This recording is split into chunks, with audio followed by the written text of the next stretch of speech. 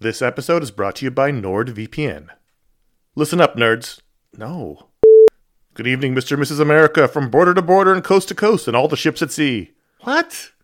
Hello, friends. Do you have a computer? Of course you do, because it's not 1987. Hell, you're listening to this on some kind of computer right now. But do you have a VPN? Oh, what's a VPN, you ask? Well, my friend, a VPN is a virtual private network and it offers two key benefits: enhanced privacy and security online. But VPNs do a lot more than that. VPNs shield your IP address, change your browsing location, and make online life easier. It's all about safety and security, my friends. But like everything else in life, it's also about watching TV. Don't let your paid subscriptions go to waste. I use NordVPN to access my home content while I'm traveling. Wink, wink. Plus, secure your connection on public Wi-Fi in airports, hotels, cafes, anywhere you go when you're traveling. There's over 6,300 servers in 111 countries, and you can find a nearby server for the best VPN speeds. NordVPN is easy to use. Connect with one click or enable auto-connect for zero-click protection. And it's got amazing speed. NordVPN is one of the fastest VPNs out there. And with just one NordVPN account, you can use it on 6 devices. It supports every major platform: Windows, Android, iOS, macOS, Linux, even Android TV. I think those are all real. Don't miss out on all the awesome benefits for using a VPN. Go to nordvpn.com/ifanboy today for a risk-free 30-day money-back guarantee. The link's in the show notes. Once again, that's nordvpn.com/ifanboy. This show is sponsored by BetterHelp. You ever feel like you really need to get something off your chest? This is like a real thing. Like, if you're mad, if you're upset, if there's something going on, like there's often for me an idea. Maybe it's a wrong, maybe it's a moment, it's an injustice, is something that just you keep going on and on over and over in your mind about it, and like that can create anger and resentment or shame, whatever it is. And very often, I have found, I am not a therapist, I have found that when you let it out, when you give it voice, when you say it out loud, sometimes it makes you feel better because you've expressed it, and sometimes it makes you realize like, oh, this is not a big deal, but it's been stuck in my head. So you give voice to those things, and it can make you feel a lot better. And shock of all shocks, therapy is one of those things that can help you do that. It can help you be able to say those things in a place where you don't need to worry about the repercussions of it, work your way through it, figure out coping skills, how to get around it, find ways to deal with that stuff instead of letting it fester. If you are thinking of starting therapy, if anything I said sounds familiar, you're like, oh, maybe my life would be a little better if I could deal with that kind of thing, you should give BetterHelp a try. It's fully online. It is convenient, flexible. It is suited to your schedule. That's the idea. That's what they're going for. You can fill out a brief questionnaire to get matched with a licensed therapist. That's a big deal. You can switch therapists at any time for no additional charge. That personal connection, I believe, to be super important. Again, I'm not a professional. Get it off your chest with BetterHelp. Visit BetterHelp.com/ifanboy today. You get 10% off your first month. That is BetterHelp, HELP.com/ifanboy. You're listening to the iFanboy Pick of the Week podcast, episode 340, brought to you by Graphically and iFanboy members like you.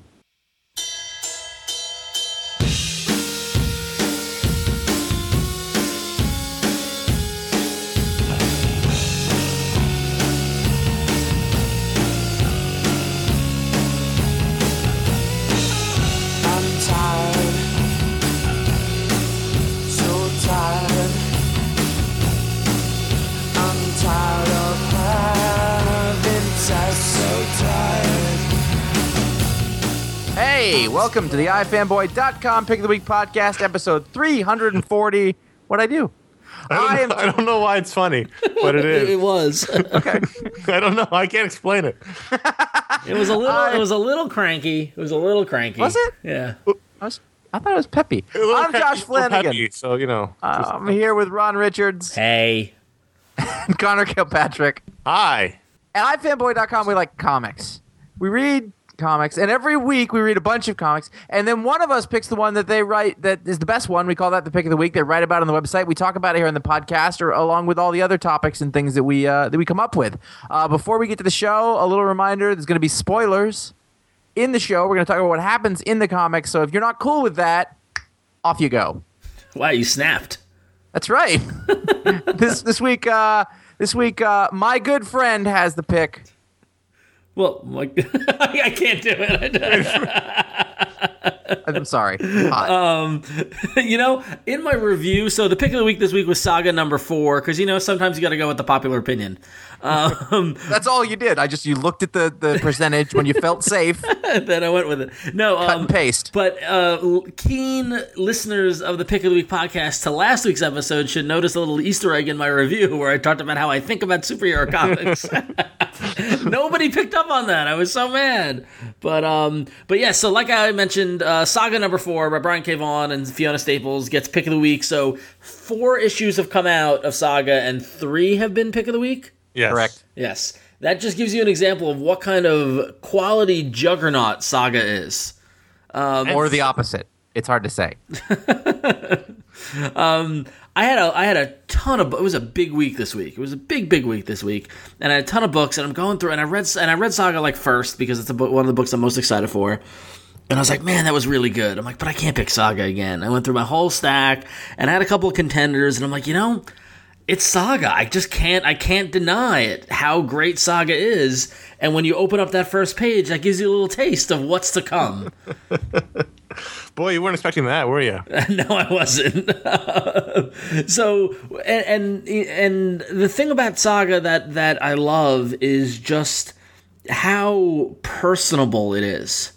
And it's that mix of, and I wrote about it in the review on ifanboy.com, it's that mix between alien, weird, science fiction stuff that Brian K. Vaughan is inventing in his head and Fiona Staples is making come to life, and common, relatable, familiar things that are like our, lives here on Earth. So in this particular case, in this issue really focuses. It kind of zeroes in only on kind of 2 kind of settings. We've got the bounty hunter with the big cat as a sidekick, the Will. He is showing up on what is essentially a pleasure planet. Like it looks like a whorehouse planet. And that's why the first page is if you haven't seen it, it's worth it. The planet is called Sextillion, and they're just 2 women's heads on legs. Creepy as really hell. creepy. Yeah, really creepy, with like fishnet stockings and stripper shoes, and yeah. Anyway, so we've got the Will on the pleasure planet. And then at the same time, we've got our protagonists, Alana and Marco, the couple, the new parents who are on the run as they're trying to get away.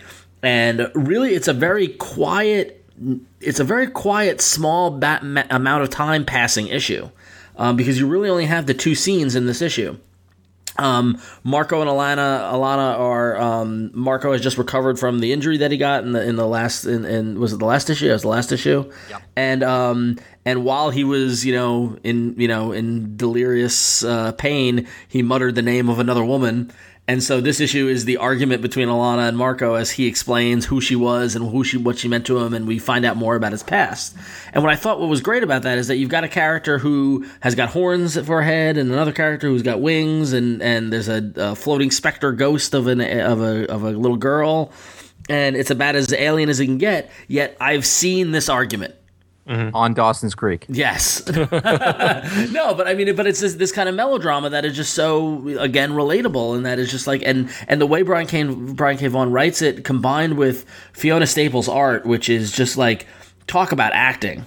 And this issue, I really zoned in on the eyes. It's all about the eyes with Fiona Staples. Have you noticed that, like, she can get across such an emotion or such a reaction with just, by changing the angle of the eye, or changing, or making, an exasperated look, or an angry look, or a surprised look, or a sad look. I was really, really impressed with that with this issue. So you've got that with Alana and Marco, and then on the other side of the fence, you've got the Will on the Pleasure Planet, and I'm not really sure why he was there. He needed some R&R. Needed some R&R, and he ends up getting taken by the he's smoking a joint, walking around all the people doing it, and then he gets pulled into a special VIP kind of area. He gets pulled in by I don't know what's the male. I guess a not gonna work here anymore. and brings him in. He's gonna give him a special slave girl, and it's a 6-year-old girl. And so the Will turns around and squashes the head of the pimp and just and saves the girl, and so you get this sense, and you get this sense of humanity, and it's kind of layered in with the ethereal narration of the baby that was born as she's looking back when she's older, the handwriting narration, and saying that while this guy we don't know much about this bounty hunter, and we get an idea that he's good at what he does, and she explains that she says he was a fucking monster, but we see this side of right and wrong and the side of doing the right thing that he gives us, to the point where I was rooting for him. I was like, great, that's that's the right thing to do there. What I think is interesting is we don't really know. I guess from a point of view perspective, who's good and bad. We know that some characters think another character is bad, but that's sort of irrelevant, and I feel like they're playing with that a little bit. Yep. You know what I'm saying? Like the Will has been set up to, great name, has been set up to be an adversary, but maybe he's not. Maybe like there's no good and bad in any of these conflicts, sort of, because the one planet's fighting the other planet, and neither of them know why anymore. So I feel like that's all part of it. I don't know. Yeah, and we still don't know. We know that that Alana and Marco are marked people because their two races aren't supposed to be together, and the two sides of the warring factions, and now the baby is a target, and we get a sense of danger with the bounty hunters. The fact that we know there's at least 2 bounty hunters after them. We don't know whether the Will is going to save them or be the one to turn them in. Like, we just don't know. And that's the other aspect of Saga that I love, which is that every time I get an issue, I don't know what to expect. I don't know what's coming. Well, even in terms of like the first issue is all about their endless love or whatever. But in this one, Mark has been lying to her. Yeah. So what else are we going to find out? It's kind of cool like that. And but in that sense, it makes it more like a real relationship. He's got secrets. Yeah. Mm-hmm. He's not perfect. And on the other hand, his lie wasn't really a bad lie. It wasn't like they said. It wasn't really relevant to their life anymore. It was something he loved in the past. I mean, it wasn't so much a lie from a certain point of view. Live omission, yeah. From a certain point of view. Yes, I understand what you're saying. I'm just waiting for one of you guys to get personal. The best part of this issue hasn't even mentioned yet, which was the letters page. The letters page would have earned it the Pick of the Week honors on its own. I think. You think so? Yeah. Because it's pure Brian K. Vaughan's voice. It's not him writing through a character. It's just him being funny and delightful, and it was just him going through the results of his reader survey, and it was great. There's nothing bad about this book from start to finish, the letters column to everything about it. What actually cracked me up, and like the period punctuation point at the end of the issue, what I laughed was at the very end of the letters column, as he kind of writes and says goodbye, and then he signs it off. I miss you so much, Brian. I was like, oh, he misses me. But yeah, no. All in all, in terms of a $2.99 package, Saga just continues to deliver. It's delivering. I've really, really, and I talked about it on the show last week. I think I'm loving the more science fiction books that we're getting. I'm loving the fact that it's unexpected and it's new, and it's not like the same old kind of thing that we've just seen over and over again. And again, I give Conor, I give you credit for way back calling Fiona Staples as being somebody to watch out for. I was there too. She was just who were you again? I was actually, him and I were both reading that book where we said right. that. Connor said it. It's not. It was, you go ahead. It's fine. It doesn't matter. Well, Connor, calling out Fiona Staples. No problem.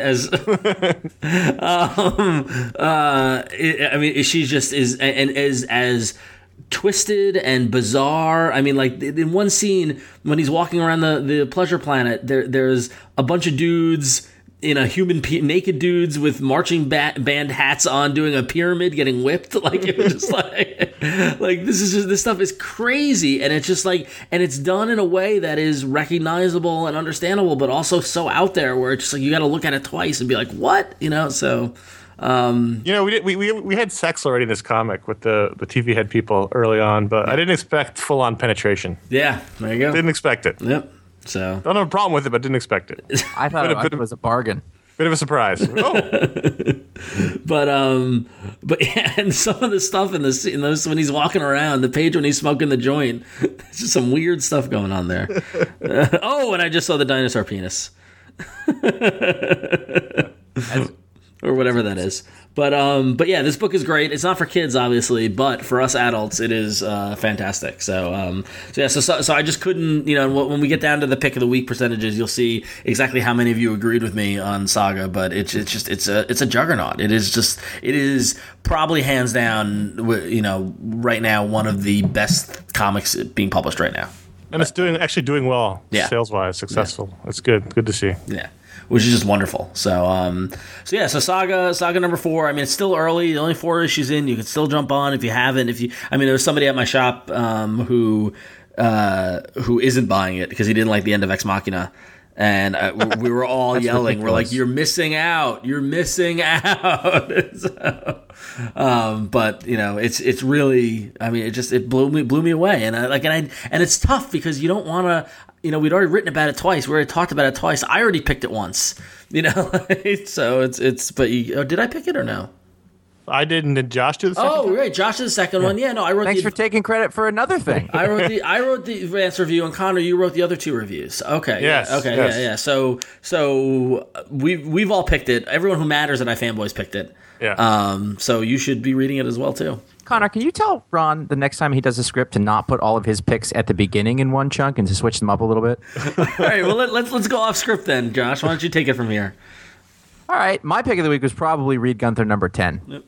It was probably not hurt by the fact that they sent us what is a video that's probably better than anything we've ever posted video-wise on our website. Not probably. Yeah. Definitely. Okay. Yeah. Well, either way, it got me very excited for the issue, and I read it, and I thought that it just it sort of blew away my expectations. This is the last issue for the foreseeable future, and for that I blame. It's a shame that it's the last issue. I blame the readers. Yes, I just want people listening here who have heard us say it's real good and then never even bothered to try it. It's your fault that the joy has to die. Yep. What we have here is a situation where we had left off and Sterling the Bear had been taken over by a demon, and Reed decided that the best way to get him out of it was to make a deal with the devil.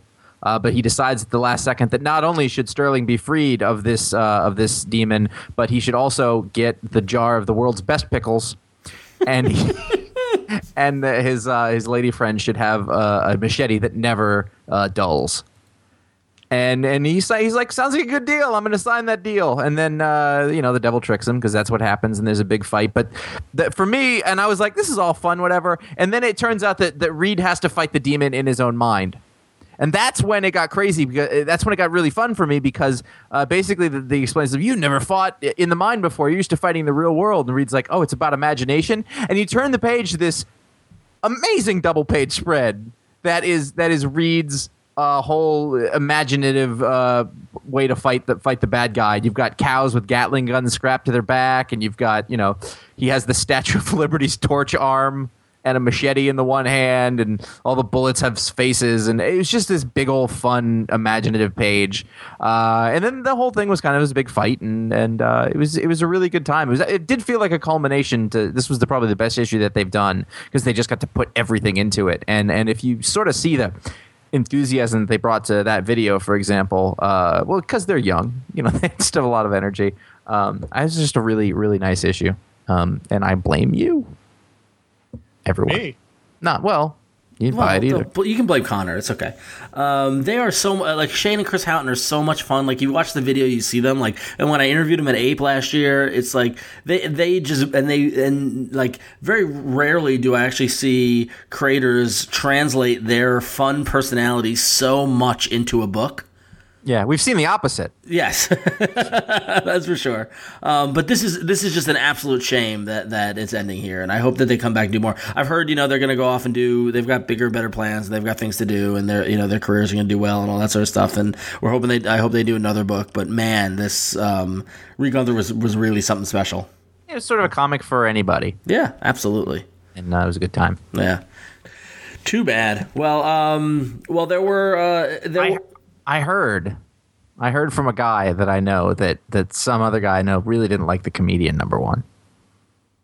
We're just really blowing off the script, aren't we? You know what? In my mind, we've done the first funny thing. thing is that I had a whole plan. This is all, the script was done for a reason, but I indulged you, Josh, and this is what happens. You tried to throw me under the bus, and I picked it up and ran with it. No, I didn't. But anyway, so the big press book of the week, or the big notoriety in the book, was Astonishing X-Men number 51, which featured the wedding of North Star and his boyfriend Kyle.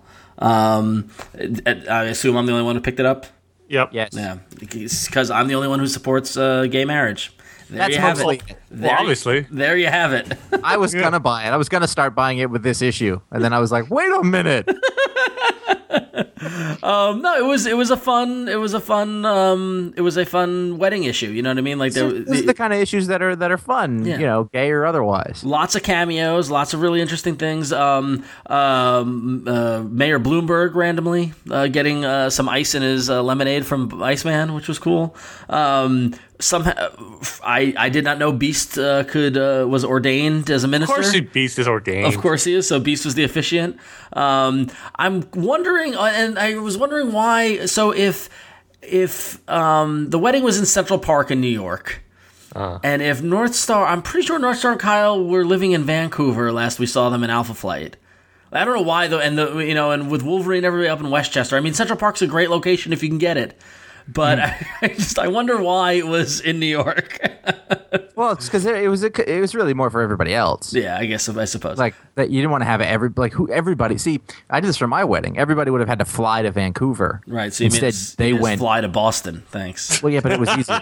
Yeah. Anyway, it would have been easier if it was in New York. Chinatown. Yeah. Anyway, but what was really neat at the very end of the issue was there's a little full page ad from the city of New York with tips on looking to tie the knot in New York City and like 10 tips on getting married in New York, which is really cool. That was a nice little kind of mix into it. Some partnership with the government, which is why it was in New York. Yeah, no, yeah, I'm sure, and Marvel in New York, and also, is gay marriage legal in Canada? Yes. Is it? Canada? Yes, it's been legal for a while. Okay.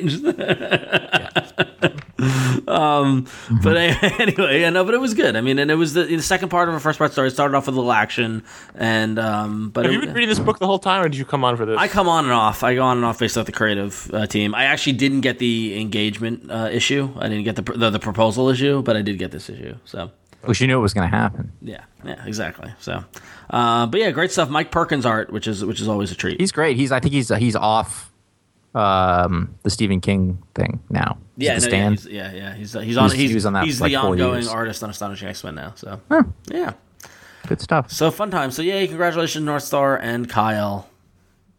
My store had a line. There was people waiting to get in to get it. Really? Yep. San Francisco. There you go. Of all markets. Anyway, yes. So it worked. So before Watchmen, Comedian #1 came out. So was I wrong about that? About what? Did you not like it? This was rough. This is a tough pill to swallow. I was enjoying it for about half of it. Because Ron told me he didn't like it before I read it, so I had that going in my head. And for the first time, I was like, "No, this is pretty good. I know what Ron's problem is." And I went, "Oh, okay." Oh. Now, what is the thing that guy? Because here's the thing. I don't want to say I liked it, but I found it interesting, and I thought it was pretty well done, from a standpoint of fitting one thing into another thing. Right. But they didn't, though, because in Watchmen, he killed Kennedy. Yeah. Okay, see, now that's where I got mixed up, because I couldn't remember. I was like, wait, was that just in the movie? Because it was in the book, too. Here. Okay, yeah. So him and Nixon were in Dallas that day. Yeah. And now, according to this, none of that happened. So. Oh. And what was with the weird, suggestive gay overtone thing? What do you mean? With Jackie accusing him of loving the brother, you know what I mean? Like that whole scene, the Jackie him talking was like, it was kind of suggestive. I didn't get anything. I didn't get that, but yeah. I don't know. Like brotherly, like the brothers were all really close, and they would play football and stuff. And that's sure, yeah, no, I get that. Yeah, no, I know. But like, there's a. I thought she was going to have sex with him. She says you love them, and he goes, no, I respect them, and she's like, right, you love them, you know, like, and it just. I talked to other people about it, and other people picked up on that as well. I thought See, the problem with knowing, having in Watchmen, knowing that he was the killer, or at least in Watchmen he was. So then the whole issue, I was waiting for that twist. I thought Jackie was going to hire him to kill her husband, and that would have been pretty controversial. Yeah. Or something like that. But since they veered off in a different direction, it changed the story. I did like the idea that the assassination of Kennedy would sort of stop the petty crime, and they would both stop and watch the TV in the middle of. That was somewhat clever. Yeah. I liked that, but other than that, just the idea that it was so far off, and I guess it's possible they could reveal later on that somehow he was still there, although I don't see how. Yeah. Seems a pretty major departure from the established continuity of Watchmen. Well, I'm just upset that Kennedy died at the end of the issue because I was looking forward to more pages of football betting. It's weird. Yeah, put 40 down on Dallas. What'd you think of J.G. Jones? It's all right. Yeah, I don't know. I feel like it's not what I would expect from him. Yeah, but I bet he comes out on time. Yeah, it's true. You know, No. was it how many inkers? I didn't look. No, I don't even think any. Yeah, just J.G. Jones. Look at that. And Alex Sinclair on color and Clem Robbins on letters. Okay, so over under. Clem Robbins is good. Yeah, Clem is over good. under on how many inkers will be on issue 3. Yeah, we'll find out. 3 inkers. Yeah. I'll take that bet. Me and my brother. I'm just gonna comment that was pretty awful, but also awesome at the same time. You were like a millimeter away from the Southern Colonel. Also, And you know what? You went for it and you committed. I can respect. I'm gonna go out and say Avengers vs. X-Men number 6 was pretty awesome. Not only was it pretty awesome, but it sort of shows the glaring problem with the overall series, which is that this is Act 2, which is 6 issues in out of 12. Right. And I think the biggest problem with the series has been that Act 1 took half the series. Yep. And now we're going to cram in the rest of the story within these last 6 issues. Well, But and also, like I struggled with Avengers vs. X-Men number 6 because there was a moment in the first third of the book where they had me, where they got me. They totally got me. Do you want to guess what it was? It was with one caption box. Oh, I don't know. What was it? It was when so basically, for those not reading Avengers vs. X-Men, now the Phoenix Five. They're actually named that. I thought you were joking. Oh, so did I. I had no idea. I was just as surprised as you were. So Cyclops, Emma, Colossus, Namor, and Magic all have powers, a little bit of the Phoenix power, and this is a week later, and they've built Utopia to be much bigger and much grander and much more beautiful, and they're basically going around the world now and just being a force of good. Helping and fixing things and using the Phoenix power for good, like whether it's helping with, food and or making it rain or whatever they might be doing, they're helping. Strip clubs? And yes, they just go to strip clubs and just making it rain all over the place. And so then we get another glimpse of it when Iron Fist is reporting back into Captain America about how they were fighting Hydra and Zaz, and then all of a sudden Colossus shows up and Iron Fist is telling Cap, and he says he walked out of the siege courageous like a metal god. Yeah. Siege courageous, you got me. What does that mean? What is that like? And because that's a nod back to the Siege Perilous and Claremont stuff and stuff like that. But then as soon as it gets there, they just immediately veer off into all the shit that's been barring it down over the past five issues. Kunlun stuff, Hope shit, Avengers. Apparently the Beast doesn't agree with anybody. Beast is quick. How good is Olivier Coipel drawing the Beast though? Really good. Really, really good. Yeah. And then it ends with Cyclops, challenging the UN to stop war and that sort of thing. And then we get was this double sized? It felt really long. It felt really long. Yeah. But then we get then now the Avengers are back to thinking they need to kidnap Hope. So we get some ridiculous looking costumes that they're wearing, I don't understand those the infiltration costumes they were wearing, the skydiving costumes, and for some reason they want to snatch out Hope, and you have Thor grabbing Hope, which just makes no sense. And then Scarlet Witch shows up, and it ends with Cyclops going, "I know what has to happen now. No more Avengers," and we're back in House of M shit.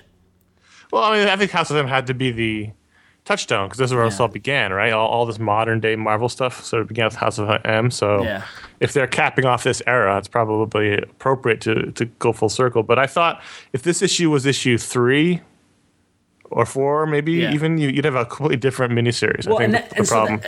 So it gets into the other AVX books that came out this week were New Avengers 27, Secret Avengers 28, and Uncanny X-Men 14. New Avengers and Secret Avengers and some of the stuff in Avengers vs. X-Men is the example of there. I don't know if it's because there are so many writers, but there's too much going on. There are too many ideas going on. Yeah. If you ask me what happened in New Avengers with Bendis and Deodato and continuing the history of the tie of Iron Fist and Kunlun to Phoenix and ending with Hope having to be trained by Spider-Man, you don't need that. Cut it. You don't need it. Secret Avengers was more Renato Geddes in space with the whole Captain Marvel thing. Why'd they bring him back? They brought him back just to kill him again. Yeah, exactly. No idea. You don't need it. Cut it. You know what I mean? Like, there's so much excess. But meanwhile, in Uncanny X-Men number 14, Kieran Gillen just decides to write a whole issue about Sinister, who built a city underground. And it's awesome. This has nothing to do with Avengers vs. X-Men, and it's just a glimpse into Sinister London, which Mr. Sinister has built underground between the surface and where the Moloids live. Wow. And it basically ends with him, Sinister, saying, I know that when, now that Cyclops and all of them have the Phoenix Force, they're going to come for me eventually, and basically saying, bring it on. And that's how it ends. So it's a little glimpse towards what's coming in Uncanny X-Men, but it was just like, what? In Sinister London, you still can't see much sun, so there's not much difference between real London and Sinister London. Yeah. By the way, Sinister London looked an awful lot like the London in Arrested Development. Wee Britain. Little Wee Britain, yeah. Sinister wants to watch out for Poppins. Oh, but the one thing about Uncanny X-Men, aside from story, had Dustin Weaver art, which you might remember from S.H.I.E.L.D. For Sinister London, that sounds exactly like what you'd want to have. And Dustin Weaver, it's great. It just reminds you, if you've been missing S.H.I.E.L.D., how great Dustin Weaver is. He's amazing. It was great stuff. But I actually don't mind the whole Iron Fist tie-in because it's nice to have someone else involved in the story. And obviously Iron Fist is not going to be very important to the whole resolution of the story, so it's nice to have someone minor become a major. Iron Fist is a minor character at this point. Yeah, I don't know. It just reeks of the the thing we told you about. Yeah, no, it's this, and it's like, and I don't know. I just feel like it's really extraneous, and if you just focused on the problem at hand, which is what they're doing with the Phoenix Force and the conflict between the Avengers vs. X-Men, and even if you got to bring in the House of M bullshit and the Scarlet Witch bullshit, I just feel like, and I'm sure it's going to come back around, and Iron Fist is going to play some important role, and maybe Hope's going to become Iron Fist, or who knows, I don't even know what, but it just right now, I just feel like there's too much glut. No, I agree with that. The tie-ins are completely unnecessary, and they muddle everything up. Yeah, the Secret Avengers one really bothered me. It's like you bring back Captain Marvel. Every time they bring him back, they cheapen his original death a little bit more. Yep.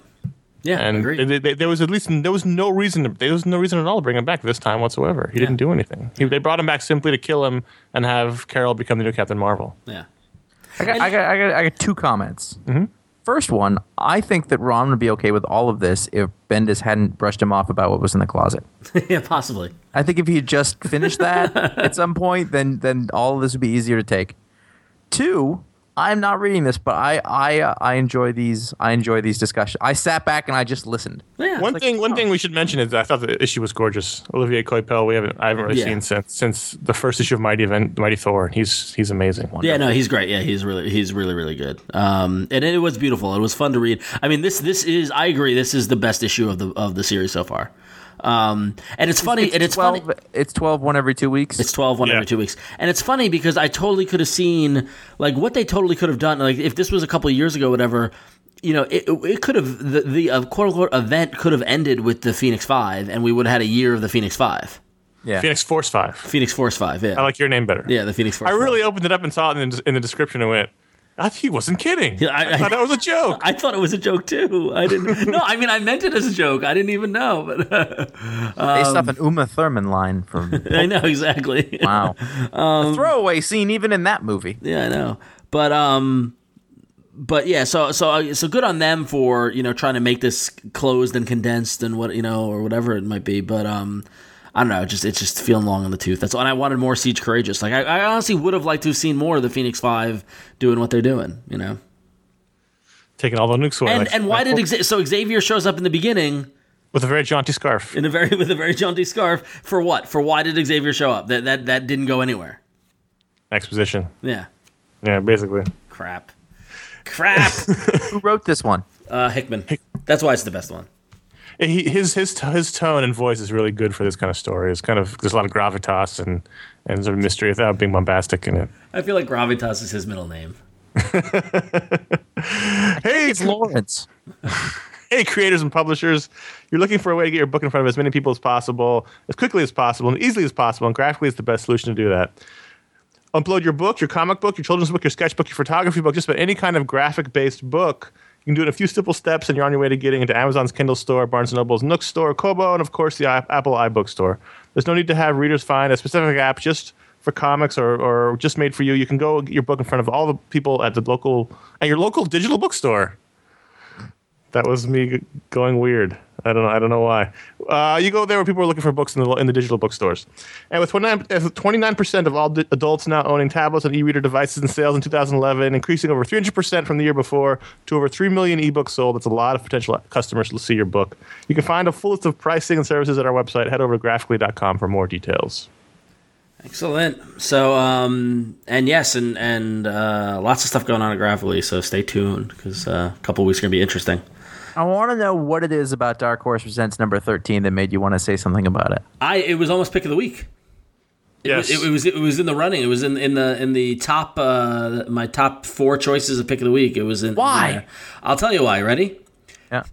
Phil Noto, okay, Carlos Speed McNeil, John Layman and Sam Keith, Francesco Francavilla, Jeff Darrow, Mike Barron and Steve Rude, and Dean Motter. That's why it almost got it. That's a strong lineup. It has the best lineup of artists consistently of any book. This might be right now the best moment for Dark Horse Presents. You've got the first chapter of Ghost, written by Kelly Sue DeConnick with art by Phil Noto, which, if you remember, Ghost was the old character from the 90s that when Dark Horse used it. That book. Yeah. Then you had The Creep with written by John Arcudi with art by Jonathan Case. Another chapter of Finder by Carlos Speed McNeil. You have Criminal Macabre written by Steve Niles, art by Christopher Mitten. You have An Alien Story written by Layman with art by Sam Keith, which is awesome. You have The Occultist with a story by Tim Seeley and art by Victor Drunu. Black Beetle by Francavilla. A profile, a cross story, a prose story with art by Jeff Darrow. Chapter 2 of The New Nexus with Mike Barron and Steve Rude, which is classic. And then the icing on the cake is Chapter 2 of Mr. X by Dean Motter. If you've never read Mr. X, it's awesome. And this is new Mr. X stuff, which is even awesomer. So I think I know why you didn't make a pick of the week. Why? This would take forever to write about. Yeah, it really would have. It's a long review. But I'm not even done. Dark Horse Presents really the promise of Dark Horse Presents is kind of coming to fruition in last issue and this issue. So, yeah. Journey into Mystery, I just wanted to call out because this is the keen Britpop music fans will notice that this is the subtle phonogram Loki crossover that Kieran Gill has always wanted. Because the story has magical things happening in places in England, and the one of them that he calls out was the Hacienda, which is the club in Manchester where New Order and the Smiths and everybody played. So Kieran Gillen's crazy. That's all. He got away with it, though. Goddamn, he got away. He somehow slipped through the cracks. Nice work. Yep. So, Wonder Woman number 10 with guest artist Kano. Tony Akins. And Tony Akins. And both. What happened here? I genuinely got lost, and I went back a bunch of times, and I just, I don't know. I'm so close to dropping this. Hell wanted to marry Wonder Woman, and tried to force her to in this issue, and she said no and broke free, and then she shot him with the arrow. Yeah, but she was already there because she was going to get married, and then the whole thing was that she was going to put her head in the the lasso noose, and it was going to make her say whether he loved her or not. And she did. And she said yes, which is what he thought she wasn't going to do. And then his part was, well, now I bind you, because I thought she had agreed to get married unless she was never going to. It wasn't clear. This was for me. This is the point where Azzarello always goes wrong for me. in that I'll be digging something and really enjoying it, and then all of a sudden, at some point, it just gets unclear. Yep. About where it is we're going. And it's happened to me, like, I've been into his stories, for the first, 20%, and then it just starts to not make sense to me. And I feel like I'm missing something. And I'm good at reading comics. But I was lost. And this is, again, this was my favorite book out of the relaunch. This is the one I was really enjoying. And not the art. I get that, they got to move things around. There's been like 4 or 5, I think maybe 4 fill-ins that aren't Cliff Chang at this point. More than I feel like every time I pick it up, it's Tony Akins. Yeah. Yeah. I don't know. I'm a little disappointed. That's, I guess, my point, and I don't know what happened, and it's annoying me. Yeah. Well, conversely, Glory number 27, which often gets dismissed as like a Wonder Woman clone or whatever, this might have been the best issue of the series so far. This issue, I think it was. This issue was awesome. This was really good. And if anybody's curious about how different or unique Glory is than not the Wonder Woman archetype, this represents it. But you liked it too, Josh? Yeah, I thought it was the strongest of them too. Yeah. Just lots of really big wacky stuff, and I really liked the twist at the end. Yep. Good. Because the thing is, I don't know what to expect from this book, so I want it to veer when I think I do know what's going to happen, and that was exactly what happened. So I thought that was great, and I thought Ross Gamble really brought it in terms of just this giant otherworldly threat that was going on. These big wacky, monsters that don't look like any monsters I've ever seen. Yep. Maybe from sort of strange Japanese animation kind of monsters, but it was impressive. Yeah, no, Ross Gamble really coming into his own, and this book is just getting stronger and stronger and stronger. So. Good to see it. So. Yes, it was. Excellent. So those are the books that we enjoyed this week. Go to ifanboy.com/comics. We got the full list of comics that came out. And you can go and you can rate them and you can make your picks of the week. And we're going to go through the top 5 picks of the week as selected by the iFanboy community. Coming in at number 5, Venom number 19 with 0.8% of the picks of the week. Interesting. Number 4 was Wonder Woman number 10 with 2.2% of the picks of the week.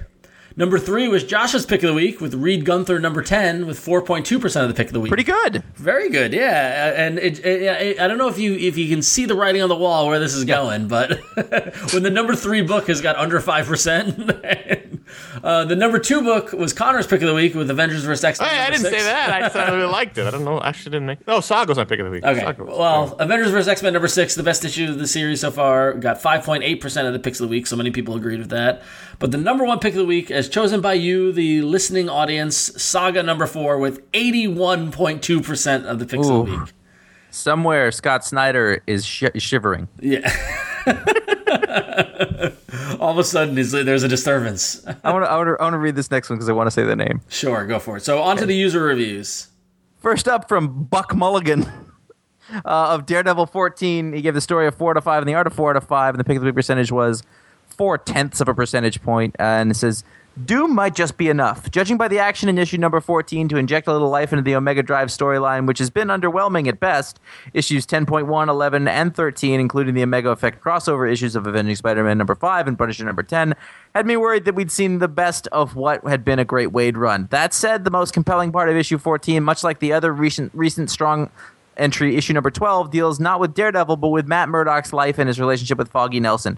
We know Matt has cobbled his life back together, but can the long-suffering Foggy take any more? And if not, does Matt's life unravel again? These are the questions that will have me coming back for issues 15 and 16 and on and on. Somebody's art, particularly in action-packed and tightly focused panels, excellent. I feel like the shine is a little off the luster of Daredevil.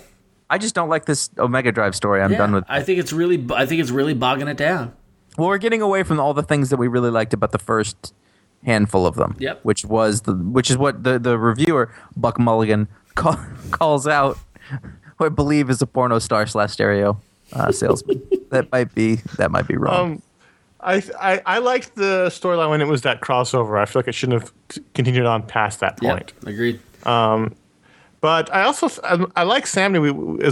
We all like Samney a lot. I just don't know if he's perfectly right for this book. I agree. In that the previous artists have all been very fluid. There's a lot of very graceful fluidity to their work, and it's just that's not his style. It's a different kind of style. And I think when Daredevil jumps around, it looks different than he used to.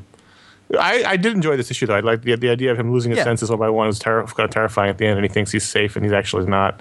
Was kind of heartbreaking, but I don't know. There's something. I think Ron's right. Something about this is not as wonderful as it was before. I don't think it was that storyline. It was I mean, think about this issue and think about the recent issues, and then think back to the issue where he burst into the party with the shirt that says "I'm not Daredevil." Mm-hmm. Issue 1, right? No, that wasn't issue 1. That was the Christmas that wasn't issue. issue That was the 1. Christmas issue. It's gone back down into that little darkness kind of thing, which is well, it always had to, and they'd hinted at it from the very first one. I just think that we wanted to stay in that world that was set up in the first couple of them a little longer. Yeah. And keep it. I think it was fun to keep it small. Yep. And instead, it got really, really big. I do like when he woke up and he was in Latveria. Yep. I mean, here's the thing: like the whole issue was really well done. I mean, like when it's not as one good, of the best comics out there. Yeah, when we say it's not as good, it's like 4.25 stars instead of 5. Yeah. You know, like and just that little difference is just like I was like, oh, do we have stuff to do back in New York? Let's get past this drive thing. Just give it to Reed Richards. Call it a day. Yeah. Anyway. All right. Well, so Daredevil. We'll see. All Red's coming on, so I'm excited for that. But I have no problem with Somni. Microwave 25 reviewed Mars Attacks #1, gave a story of 4 out of 5 on the art of 5 out of 5, and 0.5% made it their pick of the week. And Microwave 25 says, Layman manages to create quite the comedy sketch as two hick farmers stumble across a stereotypical flying saucer. Luck and good fortune seem to be the main theme of this issue, and the irony of it all pours through the pair of idiot farmers. Of all people in the world to make first contact with an intelligent alien race, Earth stirs up the bottom of the barrel. Trying to make a quick buck from their findings, things predictably go sour and get some memorable scenes from John McCrea. McCrea does a great job of keeping that 60s look and feel of the book while adding his own contemporary style to it. The Martians look fantastic, and some of their facial expressions are priceless. His countryside landscapes and scenes of space are strangely quaint and picturesque amongst all the impending terror and doom, and colorist Andrew Elder deserves huge credit for making these scenes really pop. Mars Attacks may be a relatively old and simple idea, but don't let that sway you. This is truly a fun read with a book that doesn't take itself too seriously. Maybe we need more of that in modern comics. I'm excited to see where Layman takes these merciless aliens and how they deal with 2012. I didn't know about this. John McCrea. Yeah. John Layman of Chew fame and John McCrea. And also lead singer of Cake. Probably a different guy. IDW released it, Mars Attacks #1, and you could, if you're a big Mars Attacks fan, get one or all 58 covers. Yeah. They did 58 covers, and you could spend $199.99 and get a special limited edition box set of all the issues with all the covers of the same issue. What's the potential market for that? Does IDW not know what year it is? Listen, they've gone through this and done it before. They did it with Godzilla, and apparently it worked. So, well, the thing with Godzilla was weren't there a lot of those like retailer specific covers? Yeah, they drew this. They drew their stores. Yeah, they're just variations on a gimmick. They took the classic Mars Attacks 1962 Topps card set and used the art from the Bollywood art from each card for each cover. So it's just a different Mars attack scene. Yeah. Crazy. Yeah, that's it. Anyway, so interesting. But I read it. I it was wanted fun. cover 37. Yeah, exactly. But I read it and it was fun. It was neat. So good times. So go to ifanboy.com/comics. You can do your pull list and do your ratings and write your reviews, and we will highlight them on the show when they are worthy. I liked that movie. I was one of the people that liked that movie. I love that movie. That movie is great. Jim Brown punching aliens in their big domes. Yeah, Nicholson as the president. Yeah, I enjoy that. With the great sound effect of the aliens. That was specifically the part I liked most about the movie. Yeah, I like how they yelled. I saw that in the theater. Let's do some emails. Let's do them. First one comes from Alex from London, who says, I had a question about Amazing Spider-Man. I used to read the trades of Amazing Spider-Man before the disgrace of One More Day / Brand New Day. Although I stopped reading this, I want to get back in, having loved Spider-Man since the 90s cartoon. So now we know that the term of disgrace is what, like 3 years? Well, that was a long time ago. It was. What is the best story to jump back in on? I know there are new characters such as Anti-Venom, and Mary Jane still isn't with Peter. I want to jump back in without spending most of the reading experience being confused. Any help would be appreciated. Wasn't it really good for a while? It's great. It's been really good for a long time. Since One More Day. Yeah. Brand New Day was 2008, so that was 4 years. Yeah, 4 years ago. 4 years ago. Yeah, man. Yeah. There's been 900 issues since then. That's why it feels longer. Honestly, I think you're gonna have to roll with it in terms of who the new characters and things like that. But like the whole Brand New Day storyline was good. The Gauntlet was great. Spider Island was great. Now, I mean, as long as you know the basics of Spider-Man, I mean, that's really this is the thing that always bugs me about some comic fans is that you don't need to know everything. Just you know who Spider-Man is. He's Spider-Man. He's Peter Parker. He's in New York. You could figure that very out. easily pick up whatever the next issue of the regular one is, jump back on and start going. If you wanted to go backwards, there was a bunch of great writers switching on and off, and they all did. The stories were fairly standalone. There was like some great Joe Kelly ones. There were some great Mark Waid stories. You guys really like the Zev Wells ones. Yeah, I mean, they were all really great. And I said it. And when I guess the solicits for September for Marvel have the trade paperback of Spider Island. I thought Spider Island was awesome. Mm-hmm. Spider Island was a lot of fun, and it had its ups and its downs, but it was a big kind of spider contained Manhattan, New York story, and it was cool. It was cool to see. So try those. I honestly like when I think of the past 4 years of Spider-Man, the one thing that jumps out at me was those series of Gauntlet stories, the Rogues Gallery ones. Yeah, those were great. The Kraven story, the Rhino story, the Sandman story. They had heart. They were tragic. Yeah, that's true. Yep. All right, cool. Next email. Sean from Manchester, Maryland says the question I've been thinking about most as of lately. How much though? Is how big story arcs like Avengers versus X-Men and Spider-Man are a separate Spider-Man are a separate title instead of being interwoven stories between different books, and he really has been thinking about this. How I feel they lose the big impact by being different stories. I feel Spider-Man would have worked better, and I feel new readers. I feel like it has more weight if if instead of holding its own big block, it's hot. You're broadcasting. What are we going to learn? 340 episodes. Don't let Josh read. Eat it. Instead of holding its own separate title, it ran through Amazing Spider-Man and Ultimate Spider-Man.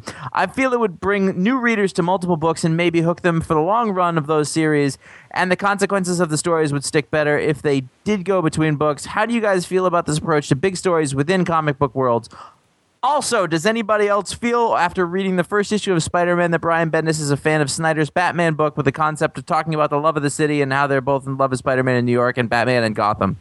The Scozo of Manchester, Maryland. I don't think that was my fault.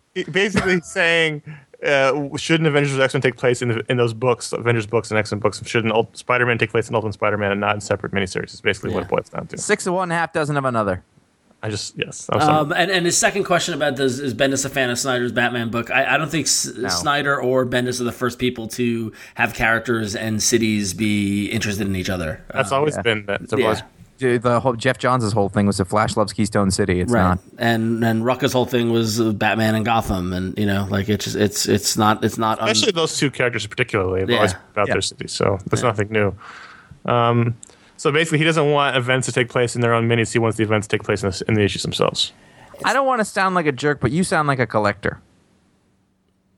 I mean, like that sounds like a thing like I want it to be. I don't want to have to buy another miniseries. I want my unbroken run of things. It's just like it's a marketing decision that is probably based on sales more than anything. Yeah, well, of course it's based on sales. They sell a standalone. Well, but the thing is, they're damned if they do, damned if they don't. If they took place in the minis, people would complain that there wasn't a standalone story in a miniseries that they could buy on their own. Right. I mean, it's funny because this example of Avengers vs. X-Men and Spider-Man are two very different things. Because Avengers vs. X-Men is a standalone miniseries, but it's with tendrils. It's got all these, crossovers and things like that, and not crossovers, but tie-ins like we were talking about with Secret Avengers and New Avengers and the Civil War model. Exactly. We've seen this model for years. The Secret War model, really. Whereas Spider-Man, the Secret War model. Whereas Spider-Man is, as far as I can tell, completely contained, and it's like a story that takes place in between issues of Amazing and Ultimate Spider-Man. I got to tell you, I like that. Yeah. I like that the same way that I liked it with the Avengers Prime, if you want to look at it that way. Yeah.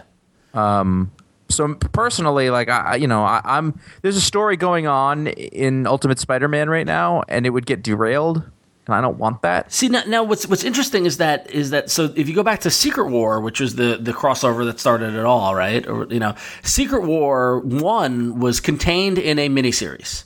It was a 12-issue miniseries that went on for a whole year, and all of the books picked up.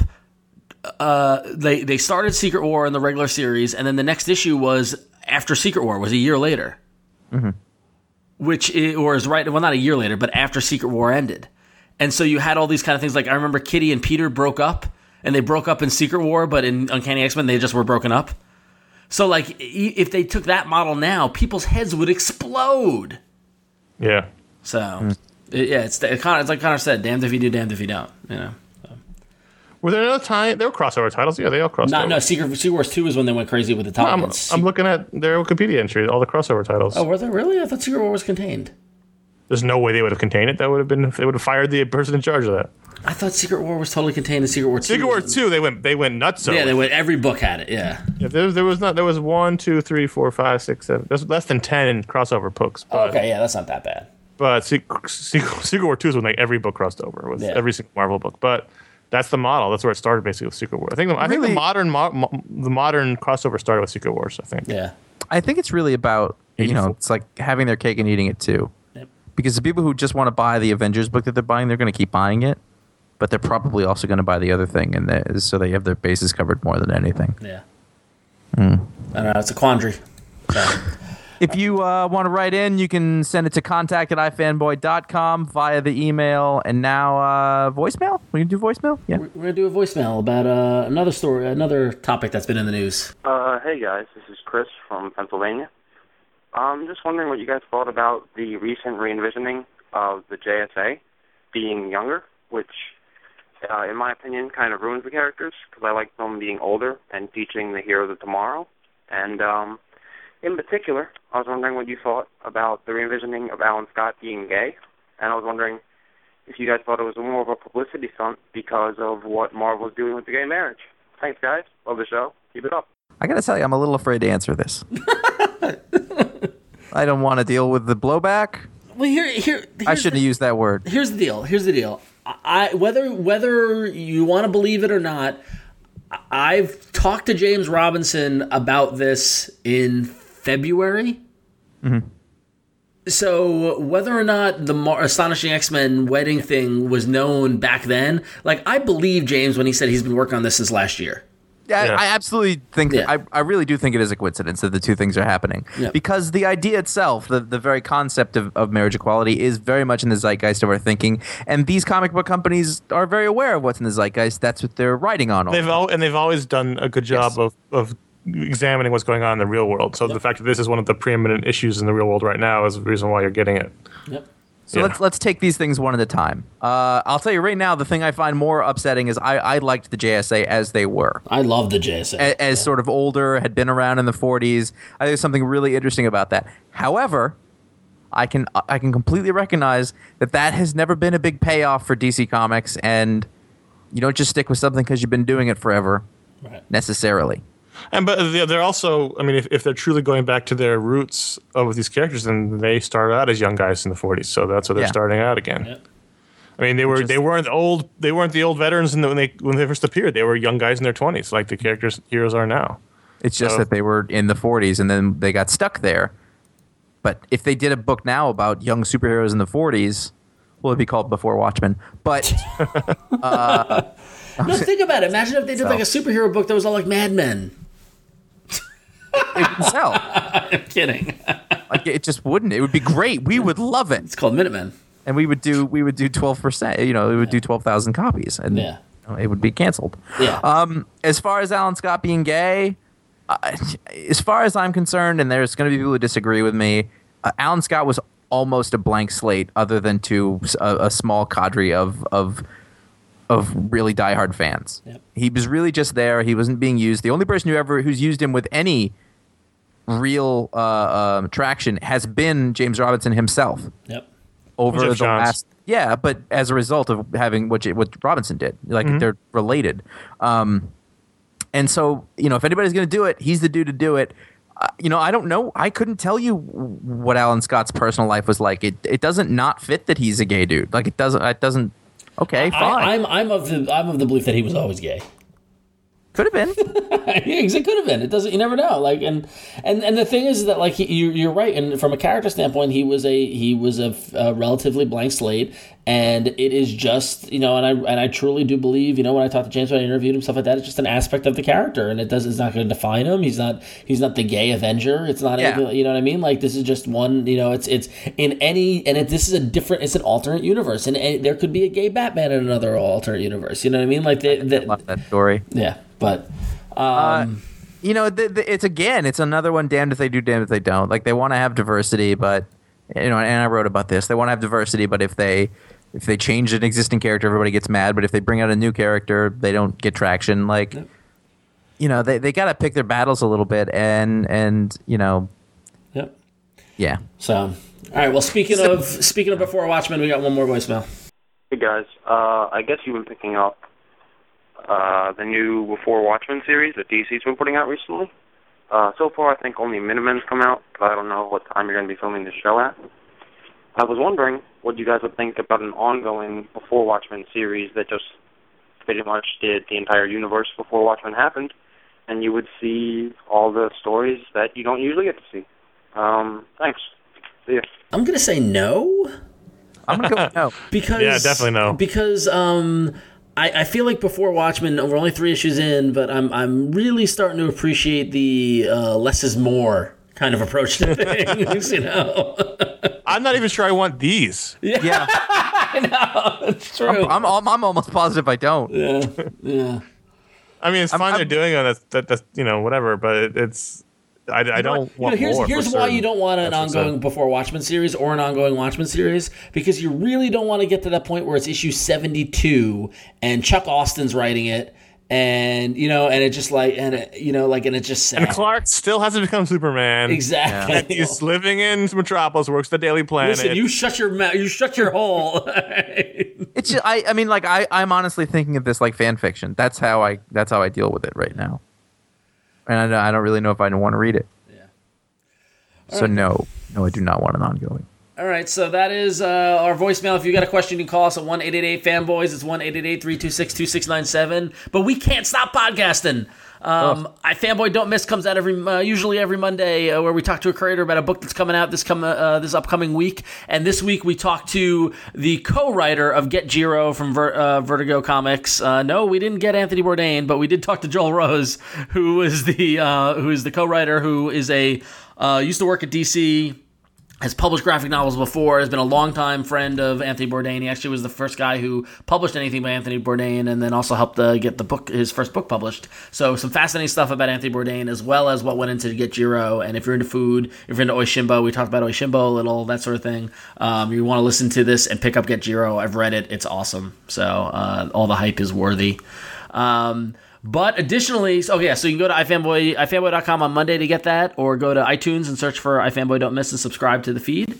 And we also do Talksplode, which seems to be coming out every Thursday as we just keep rolling with the content. This past Thursday, Josh had a enlightening discussion with Gabriel Hardman and Jeff Parker. And another thing I don't like. No, it's a great.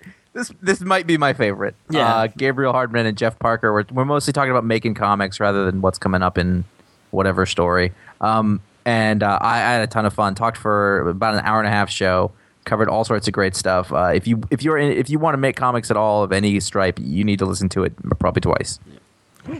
And this coming Thursday, you can keep an eye out. I'm going to be talking to Mike Norton of Battle Pug fame and Jamie S. Rich about their upcoming project, It Girl from Image Comics, picking up a character from the Mike Allred Madman universe and running with it. So, we love Norton, so it'll be good. Mike Norton draws 47% of all comics published. He really does. It's amazing. Did you know that?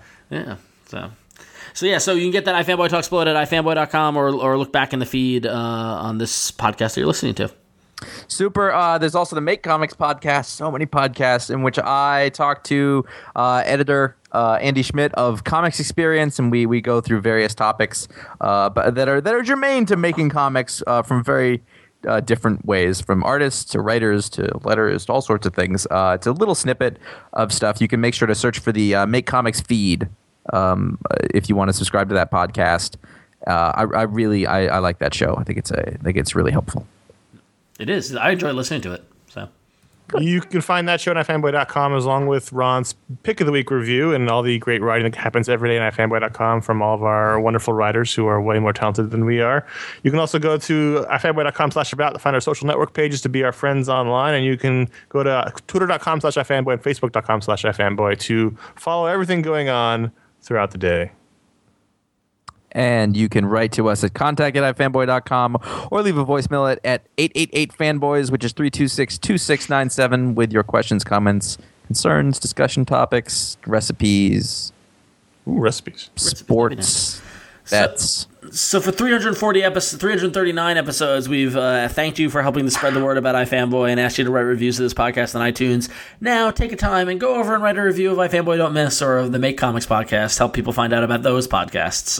We really appreciate it, and we appreciate everybody who helps spread the word about iFanboy. Everyone who posts on Twitter and Facebook about us and that sort of thing. So we really thank you all for that. So, all right. Well, I get... He's just sagging in his chair, Josh? Is that what happened? It was a contented sigh, is what it was. Yeah, it was nice. It's summer. Summer's in swing. Ugh. Right, Josh?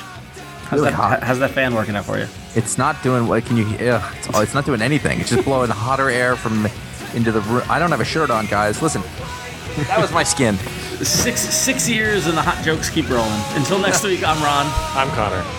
Guys, I'm sorry about my attitude at the beginning.